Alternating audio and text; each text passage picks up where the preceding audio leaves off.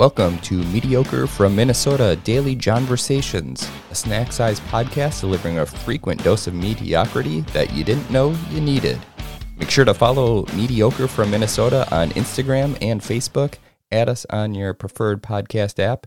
And if you'd be so kind, tell 50 to 100 people how great it is and how your life has been changed forever since listening to it.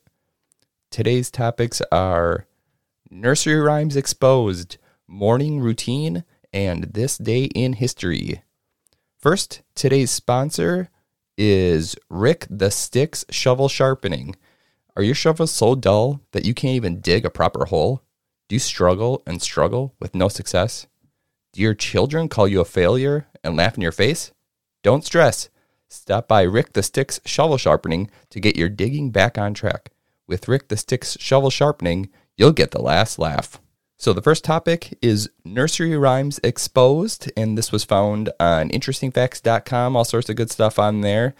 So most American children know a heavily revised version of Rub-a-Dub-Dub with only men in a tub, but if you actually go back to the original version, you can understand more of the origins of this 14th century phrase or rhyme here. So the 14th century phrase goes, "Hey, rub-a-dub, ho, rub-a-dub, three maids in a tub, and who do you think were there? The butcher, the baker, the candlestick maker, and all of them going to the fair." So according to author Chris Roberts, the tub here refers to a bawdy fairground attraction. Today, it would be perhaps like a lap dancing venue, Roberts said in 2005. The upper class, the respectable tradesfolk, the candlestick maker, the butcher, and the baker are all oogling and ogling, creating an eyeful, getting an eyeful of some of these naked young ladies in a tub. So Rub-a-Dub-Dub, according to him, is actually about a peep show. How pleasant is that? So next is Humpty Dumpty and the fact that it's not even about an egg. According to this website, there's nothing that makes Humpty an egg in this rhyme. That image was popularized by Lewis Carroll's Through the Looking Glass in 1871, decades after the rhyme's first inception. According to the Oxford English Dictionary, Humpty Dumpty had a few meanings before the wall came into it, including a drink with brandy and a short, dumpy, clumsy person. In 1881, the book features Humpty as a clown. A popular theory is that Humpty Dumpty refers to a cannon used during the siege of Colchester in 1648. The idea that this rhyme is some kind of wartime ballad is pretty common. Before the cannon theory got traction, many believed the rhyme was about the usurpation of Richard III in 1483. However, according to the Oxford Dictionary of Nursery Rhymes, the root of this nursery rhyme could be even more innocent. While it's unclear whether this game predates the rhyme, Humpty Dumpty was a popular game in the 19th century where girls would tuck their legs into their skirts, fall back, and then try to regain balance without letting go of their skirts. According to authors Pete and Iona Opie, eggs do not sit on walls, but the verse becomes intelligible if it describes human beings who are impersonating eggs. So kind of interesting how these have evolved over the years. Obviously, a lot of times it was passed on through spoken word, and so people kind of make their edits and make their changes, especially depending on location. So might have to look into some more nursery rhymes and see what else kind of changed over the years and had quite the different origin. Next, we're going to jump into morning routine. And if you have kids, your morning routines probably go nice and smooth. You got it all planned out. Everything goes great, no hiccups, and you're off to wherever you're going, whether it's school, daycare, work, what have you. Just kidding. Typically, they're a bit chaotic. Oftentimes, if you've got more than one kid is getting up early, and then you've got to try to entertain or keep them occupied. The other kid sleeps in late, and so you've got to wake them up and get them out the door in 5 minutes, brushing teeth, feeding, changing, all the good stuff. A lot of times they claim they're hungry in the morning, but they're not. They just want I think they just want to watch you prepare food for them, feel in control, watch you struggle. I think they might get enjoyment out of that, because you give them a plate of food, they eat maybe a few bites. On the rare occasion, they will actually eat the food, but most times, nope. I think it's just flexing a little power there. And usually, they'll wake up, they're tired, especially the ones that you have to wake up. They're so tired. They're moving so slow. They can barely get out of bed. They can barely get their clothes on. Oh, you've got to help them brush their teeth because it's so hard. And then when it's actually time to get their stuff on and get out the door, they've got all the energy in the world. They're running around. They're playing games. They're picking on their brother or sister. It's crazy how quick that energy comes back when they don't actually have to do some of the chores or some of those morning routine items. And then you've got the trying to get all the crap on when it's winter. So you've got hats, mittens, boots. And the problem is, maybe one kid you're getting ready, you're helping them out because they're a little younger, they need some help with some of their items.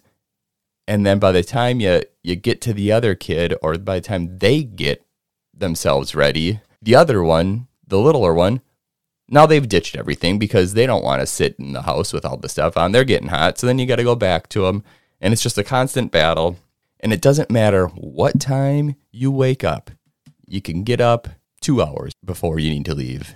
You can get up an hour and a half before. You can an hour, half an hour, whatever it is. It doesn't matter, because every single time you're going to be rushing out the door. It does not matter what time you get up. It will always be a rush at the very end. I think what happens is that you just try to squeeze in more things when you get up earlier. Oh, I got up earlier. I can maybe squeeze this and I can squeeze that in. Nope. All that does is just that last 30 seconds. Kids are screaming. You're grabbing anything that you think you need for the day, and you're out the door. I had a great instance of this the other day when we're about to walk out the door, and the kids are goofing around a little bit, and one of them is chasing the other one, and an entire mug of coffee gets knocked over and spilled all over the rug and all over the floor. And did I lose it? Yep, definitely did lose it. Did the kids get out the door ASAP because they knew Dad was not happy? Yes, they did. So just one more little present, one more little treat from the kids right before we had to leave for the day. And finally, we're going to move on to this day in history, and this is thanks to the fine folks at History.com.